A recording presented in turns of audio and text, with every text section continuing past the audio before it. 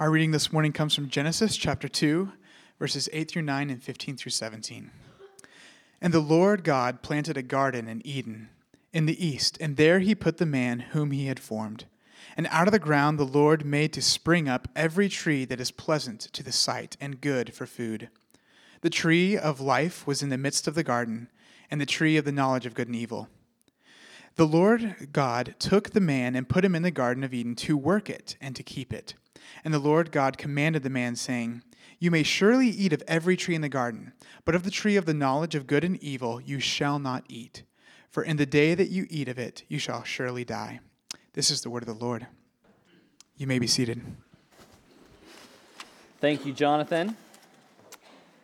Well, good morning, Christ community. You guys good? I don't know why I still do this. The Fonz. I'm still a big fan of the Fonz. I don't know why. Thumbs up. But it's good to be with you all. For those of you who don't know me, my name is Reed Capel. Joy to be the campus pastor here at the Olathe campus. Really quick, just if you're a kiddo here, we have something called the Kid Connect. It's on the back table over here. It's just a great way to kind of follow along with the sermon. So I encourage you guys to grab one if you're in here. We're glad you're here with us. And so, great thing to follow around. And if you find all the words in the word search, you can come get a piece of candy. So excited about that.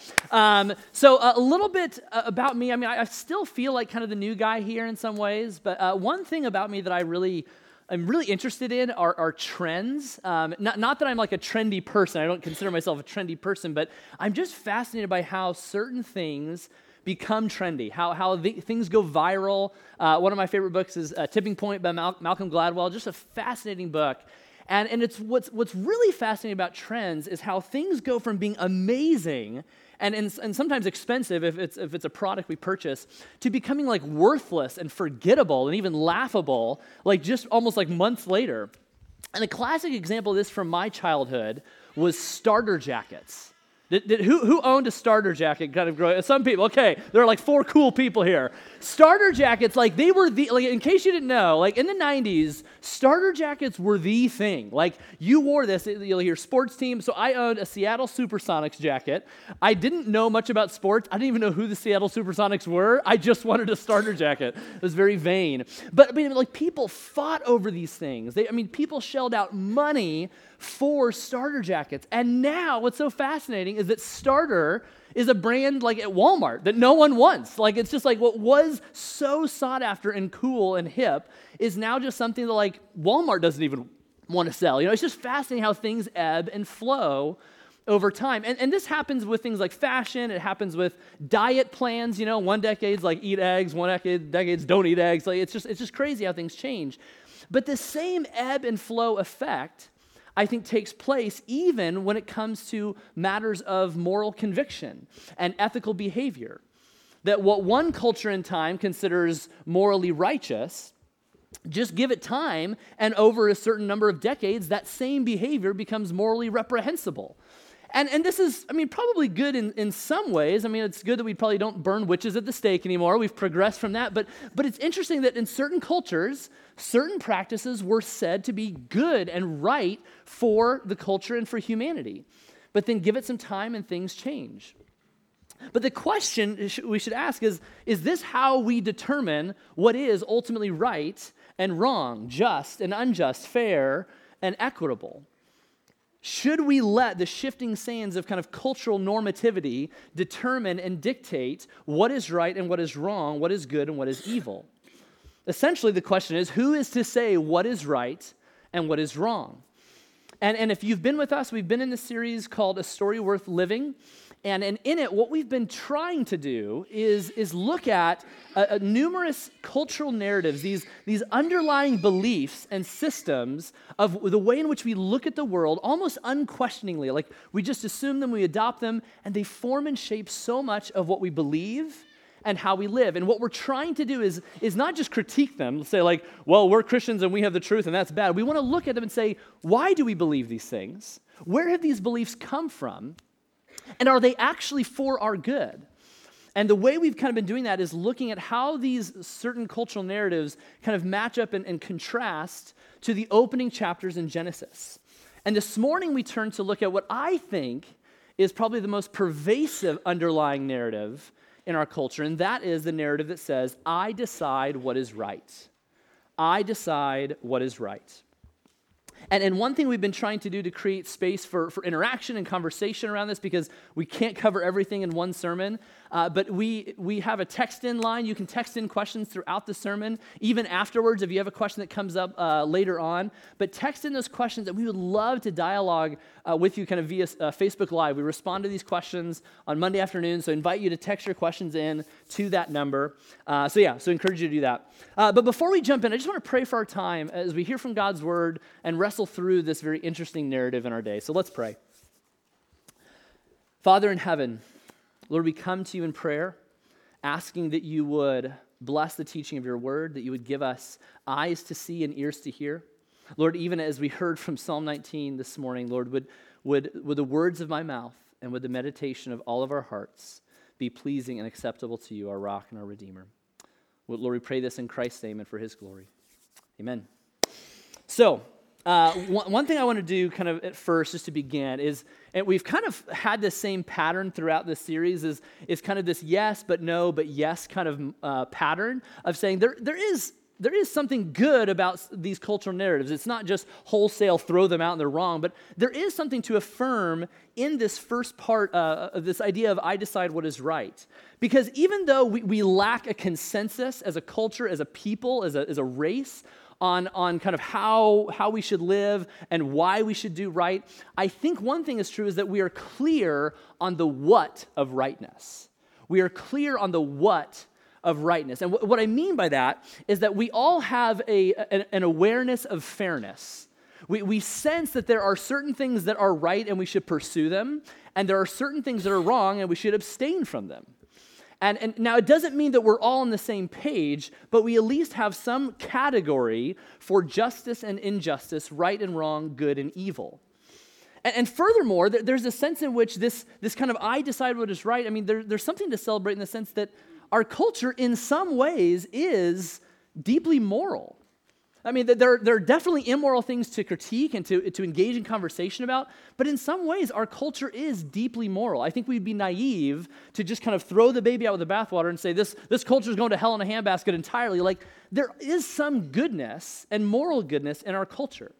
I mean, just even think about, there's such an interest and engagement in matters of social justice and economic development, and these have become kind of trends in recent years. Or you even see it on a global scale, how the child death rate has dropped significantly since 1950. There's a stat here that from 1950, the child mortality rate was 20 million children died per year.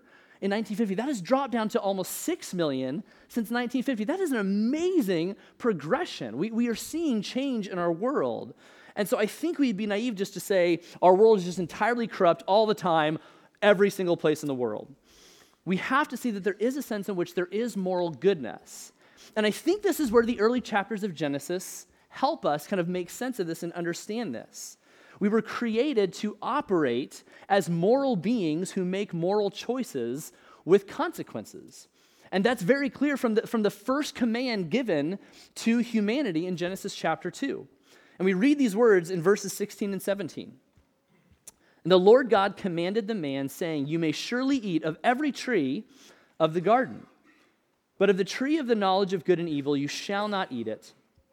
For in the day that you eat it, you shall surely die." Now, these verses contain, like I said, the first command to all of humanity. And they set up a world in which human beings are obligated to do the right thing and abstain from the wrong thing. And I think this deeply affirms our culture. I mean, we see this. I mean, we live in a culture where we're expected to do the right thing, and consequences come and we don't. But here's the thing, and some of you might be thinking this, is that, okay, so you're saying that we need the Bible to tell us that. Like, we need the Bible to know what is good and that we should do good things. Like, is that what you're saying? And I'm not saying that. I'm not saying that we need the Bible to be moral people. And I'm not even saying you need to believe in God in order to be a moral person, because I have many non-religious friends who are much more moral than I am, much more upstanding than I am, more honest and integral. I'm not saying that you must believe in God in order to be a moral person, but what I am saying is that existence in God is necessary in order for us to be a moral people. There must be the existence of God. Whether you recognize him or not, the existence of God is what leads us to be moral people. And that's because the more important question about morality isn't the question of if we should be good, it's rather the question of why we are good. What is it that compels us to pursue the good over the wrong? Why must we stand for justice and stand against injustice? We may be clear on the what of rightness, but what I think our culture is confused on is the why of rightness. We may be clear on the what of rightness, but I think that we are confused on the why of rightness. We all sense and even have a desire to do good. And we may even find ourselves following through with that conviction and that belief. But at the end of the day, the cultural narrative of I decide what is right, it actually kind of works against the grain of our desire to be good as a people. And let me explain what I mean by that. Even though we champion this idea, I decide what is right, I determine what is right and good for me, you reserve the right to determine what is right and good for you. But even though we kind of champion this idea, we know we can't functionally live that way. We know that there are certain standards and obligations and rules and traditions that we have to adhere by. Otherwise, we're not going to be able to function as a society. So regardless of whether you think it's right, we all know there are certain things we must abide by if we're going to progress and live in a civil manner in our culture. And furthermore, I mean, like we know, like the idea of I decide what is right, that doesn't even get us past kindergarten. You know, I mean, like you can't get into a place with a bunch of 6-year-olds where one person, like, this is what is right and this is what is right. You can't have a civil organization even in a kindergarten class, much less in the complexity of a multicultural world that we live in today. Because if ultimate rightness is determined by me, and I decide what is right for me, if it's determined by the individual, then there could never be any kind of consensus on how we live and agree upon what is right, what is good, beautiful, and just. We wouldn't be able to functionally live this out. There would be no real basis for litigation or legislation. And many people are recognize this, like what is the ultimate basis by which we are appealing to standards of rightness, goodness, fairness, and justice? And yet, at the same time, we sense that there is this sense of oughtness, that we ought to live in a certain way. But when we say, I decide what is right for myself, we are undermining the ability to have any kind of consensus on rightness, justice, and fairness. Which is why it's no surprise we find in our culture such polarity and division when you interact with someone of a divergent viewpoint. I mean, we are just yelling at each other. We've gotten to this point where we don't know how to disagree. Why? Because each person is coming from a place of, I decide what is right. And when we are not appealing to some common standard by which we measure our own moral codes, we're never going to get anywhere. If each person is at the center of their own moral universe, you'll never find any kind of progression. This is what kind of creates the cultural stalemate that we find so often in our conversations about religion, about politics, about morality in general. And if you think about it, I mean, the whole narrative, the whole idea of I decide what is right, it really cannot functionally be lived out. Even though we may say it may sound really cool and kind of and hip, you know, it's very modern and progressive, we know we can't functionally embrace that worldview, that way of thinking. Really, the I decide what is right, it only can exist in like the dissertation papers of like philosophy graduate students. Like that's the only place where this kind of concept can have any kind of foundation in a theoretical world, but not in a real world. But at the same time, I recognize that the alternative, so some of you might be thinking, okay, so are you saying that the alternative to this is just adopting and swallowing the Genesis pill, that we have to embrace, in order to understand morality, we have to believe in this kind of collection of fairy tales, a world with a magical tree and this talking snake and this kind of forbidden fruit and this weird nudist colony. Like, is this the basis of morality? How do we determine what is right, good, and just? And what I would say is that, yeah, I totally get that. This seems like is this our only option? But what I would say is that I don't think the narrative of I decide what is right, I don't think it helps us. I don't think it gets us to a place where we can actually function as a people. Because if I decide what is right, if I embrace that, I am simultaneously denying any kind of moral standard, any kind of moral objective standard by which I'm measuring my actions and behaviors by. And yet, I also have this sense that, and this boldness that what I believe ought to be done. And so by denying any moral objective standard, we're actually undermining, we're removing our ability to make any kind of moral claim at all. And so, yes, I understand Genesis may be a hard pill to swallow, but if we remove God from the picture, if we embrace a purely materialistic world where all that matters is matter and that's it, we remove from us the ability to make any real moral claim about anything. Because, and this is interesting, I mean, many people who kind of embrace that worldview, this materialistic, all that matters is matter and that's it, they recognize the fact that there is no basis of morality. Richard Dawkins, maybe you're familiar with him, well-known evolutionary biologist at Oxford, wrote the book God Delusion, many others, but he recognizes this in his book, Unweaving the Rainbow. And he says this, he says, there is at bottom no design, no purpose, no evil, no good.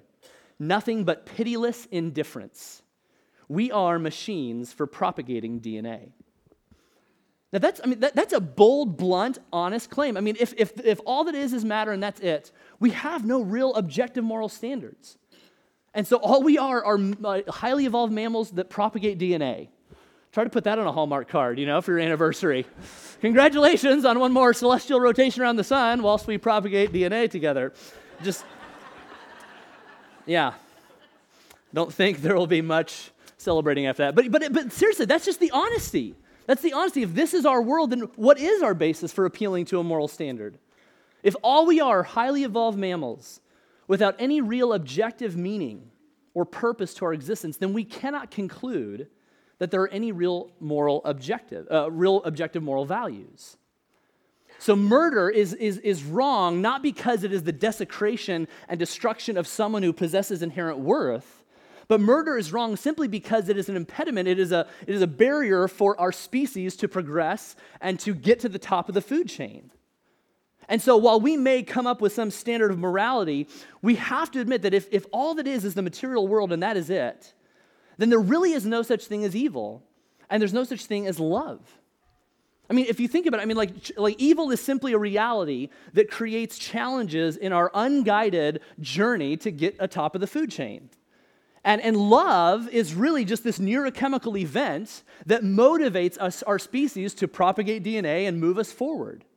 And so we may call it love, and we may call evil evil, but they're really just these byproducts of an unguided process of evolution. And so we can't really say that child abuse is wrong and evil.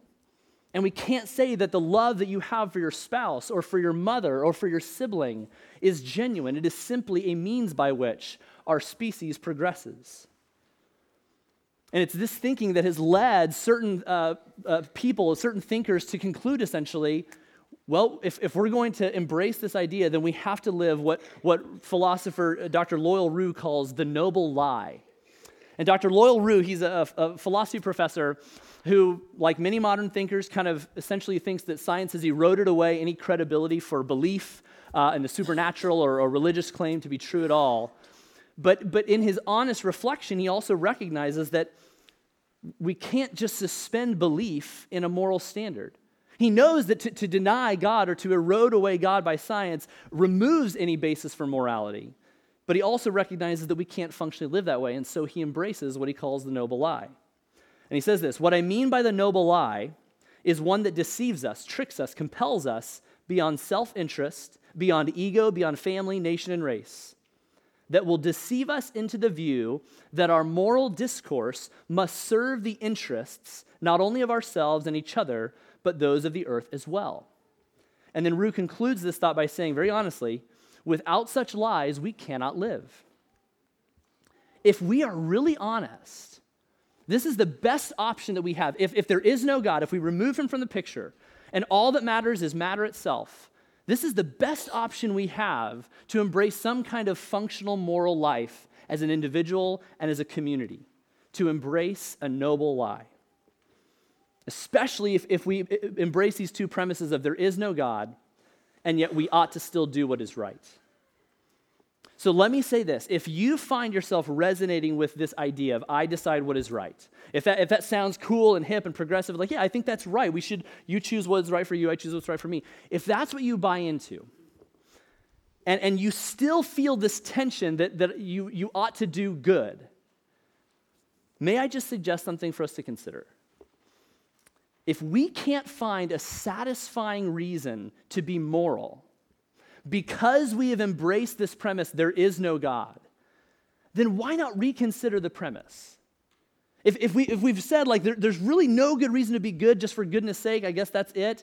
If that's your satisfying reason, and it's really not that satisfying, why not reconsider the premise that you have embraced, that there is no God? Again, we are confused about the why of rightness. And the reason I think we're confused about the why of rightness is because we have removed ourselves from the who of rightness. We have separated ourselves. We have rebelled against the who of rightness. The reason we are confused about the why of rightness is because we are lost without the who of rightness. And again, this is where Genesis is helpful to us in showing that the foundation for knowing right and wrong comes from God himself. Again, look at verses 16 and 17. I just want to read it one more time. And the Lord God commanded the man, saying, you may surely eat of every tree of the garden, but of the tree of knowledge of good and evil you shall not eat, for in the day that you eat of it, you will surely die. Now, the knowledge here, sometimes it's confusing about what this tree is actually about and why it exists. The knowledge of good and evil referred to in this text is not simply the knowledge that love is good and you should do that, and hatred is bad and you shouldn't do that. It's not that simplistic. Again, we don't need the Bible to tell us we should love people and not hate people. But rather, what is being described here, the knowledge of good and evil, it is an infinite knowledge. It is a perfect knowledge of what ultimately prospers life for all of humanity at all times, and what ultimately destroys life for humanity and creation in all times and all places. It is a much wider scope than just what's good and what's bad. The knowledge of good and evil has an infinite knowledge of what ultimately prospers life and what ultimately destroys life. And so what we see is that God is the one who provides the foundation of that knowledge for what is good and what is evil. And so apart from him and his revealed word, we cannot fully know what is ultimately good and what is ultimately evil. But one thing to make clear as well, when Adam and Eve ate of the fruit, it's not that they now possess that knowledge. It's not that they now see perfectly what is right and what is evil, but rather what is happening in this first sin of rebelling against God's holy and good standard is Adam and Eve essentially saying, I want to decide what's right. I want to possess the knowledge of good and evil. I want to be the determiner of what is ultimately right for me and for all of creation, and what is ultimately wrong for me and for all of creation. They want to decide for themselves. On this text, one commentator puts it this way: to enjoy the good that God has created for us, to enjoy the good, we must trust God and obey him. If we disobey, we will have to decide for ourselves what is good and what is not good. Now, while the modern man and woman may see such a prospect as desirable, to the author of Genesis, this is the worst fate that could have befallen humanity. When we see this, when we understand the narrative of Genesis, it's making sense of the moral predicament we're all in. We all want to preserve the right to decide what is right and good for ourselves, and yet we know we can't functionally do so. Even though we've granted ourselves the authority to choose what is right and wrong, we do not possess the ability to do so. Let me say it one more time. Even though we've granted ourselves, as a species, the authority to determine what is right and wrong, we don't possess the ability. Why? Because how on earth can we claim what is ultimately right and good for all people at all times? I mean, have we gotten any closer to a consensus as a people based on some human-created standard of what is ultimately right and leads to human flourishing for all people? We're not making much progress really at all when you think about it from a global perspective. To live without God in this world, it's like being on a treacherous journey at sea. And you have very limited knowledge. Like, the only knowledge you have of a boat and sailing and the ocean is that it's good to be above water and it's bad to be below water. If that's the only knowledge you have, you are not equipped to be out on the open waters. Like, no one would let you man a boat. In the same way, this is kind of how we're living. We have such a limited knowledge of what is ultimately right and good for all people. And yet, we think through our limited perspective, we can navigate the waters of life individually and collectively. But not only is our knowledge of right and wrong insufficient, it is profoundly and fantastically arrogant. To make the claim that we can determine what is ultimately right and wrong for all people in all places at all times is a fantastically arrogant claim. Because we've seen it, like that what one culture deems morally righteous, another deems morally reprehensible. And sometimes it's even the same culture, and it just takes a few decades for that to change. And if you really think about it, we are lost without the who of rightness. We need someone to tell us what is right because we have such a finite, limited perspective. And really, this was the heart behind the first sin. If you think about in the garden, what were Adam and Eve doing? They were saying, we don't want to live under the standard of God. We want to be our own God. We want to decide what is right. From the very first human sin to the sins that you and I will commit this afternoon, the heart behind it is the desire to say, I want to be my own God. I want to decide what is right. But we can't. If we're really, do any of us really think that we possess the perspective, the wisdom, and insight throughout all eternity to say, this is what is truly right and leads to human flourishing, and this is what is truly wrong and leads to death and destruction?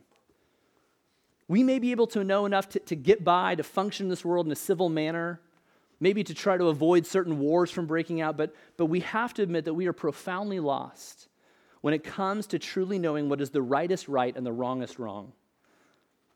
And at the end of the day, we can't decide what's right. We do need to be told because we don't have that perspective. We need to be told because we have been separated from the one who is the source of all goodness, truth, and beauty. It's not just that we aren't God. It's that we have rebelled against God. The reason we are so confused about what is right and ultimately what leads to the benefit of all people is because we've been separated from the source of all goodness and truth. This is why there's such confusion. This is why there's such polarity. And again, I decide what is right doesn't help the situation. So as we wrap this up, I want to just share a few thoughts.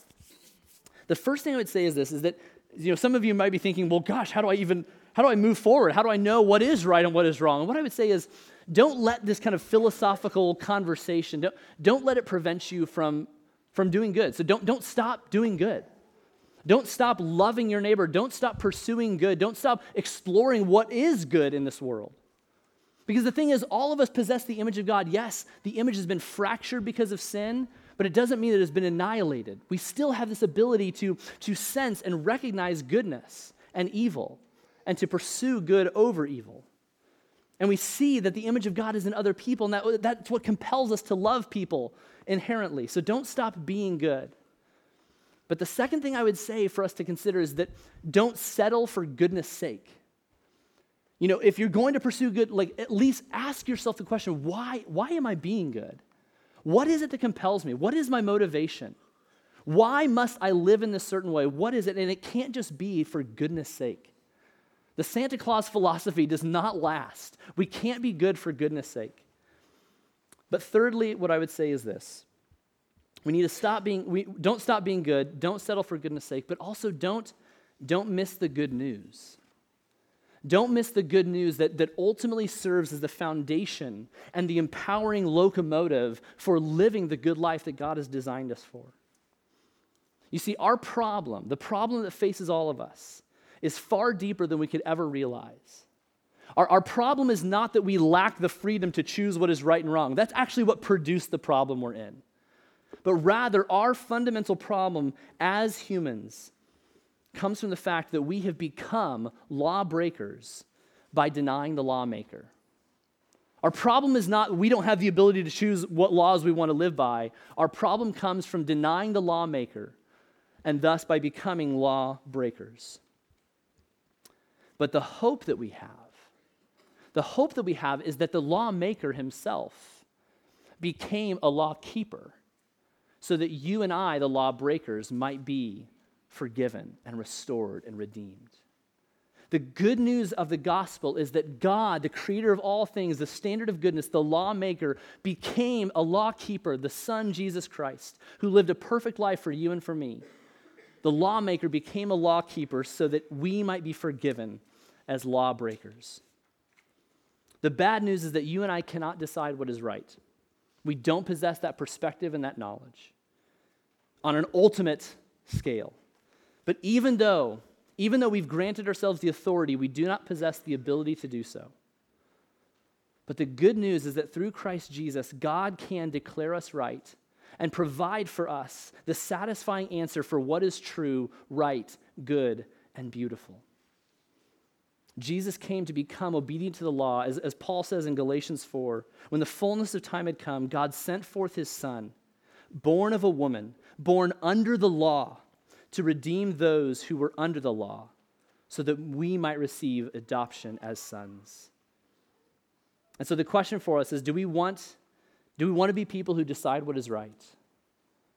And I think we do. I think we all want to decide what is right. Then decide to follow Jesus, the one who is right, and the one who through his life, death, and resurrection can declare you right. If you want to decide what is right, then decide to follow Jesus. Let's pray. Father in heaven, we come to you in prayer, asking, Lord, that you would reveal to us where we have so arrogantly and naively seen ourselves as the standards of rightness and goodness. Lord, help us to see that that is actually what produced the problem that we're all in. Lord, help us to see that you are the standard of goodness. Help us to see that living in accordance with your design for life is what leads to our good, to the flourishing of all humanity and all of creation. And Lord, help us to see that in our attempts to be our own gods and to choose what is right, we have perpetuated the problem of sin and brokenness in this world. Lord, would you give us the ability by your Spirit to be humbled before you, to say, I have such limited knowledge, but you, God, have limitless knowledge. I trust in your design for life. May we walk in your ways, and may we see the good news of Jesus, the lawkeeper, who came to die for us, the lawbreakers. It's in his name that we pray this. Amen. Well, again, thank you for being here. It's just a joy to worship with you. And this stuff is challenging. It's been challenging for me to teach through and preach through, and I hope it's forced us to think about what is it that we believe about life, about truth, about reality, about goodness, about God. And I hope it has caused us to pause and to reflect and ask ourselves, why is it that we believe what we believe? And my prayer is that we would, through this series and beyond, that we would increasingly see how limited and finite our perspective is, and yet how limitless and infinite God's perspective is. So as we leave this place to be the church scattered in the places that God has called us, I wanted to share our benediction from Romans chapter 12, our good word for the road. May we enter this week living in light of the one who is right and who has declared us right. So hear these words. I appeal to you, therefore, brothers and sisters, by the mercies of God, to present your bodies as a living sacrifice, holy and acceptable to God, which is your spiritual worship. Do not be conformed to this world, but be transformed by the renewal of your mind, that by testing you may discern what is the will of God, what is good, acceptable, and perfect. Go in peace. Have a great week.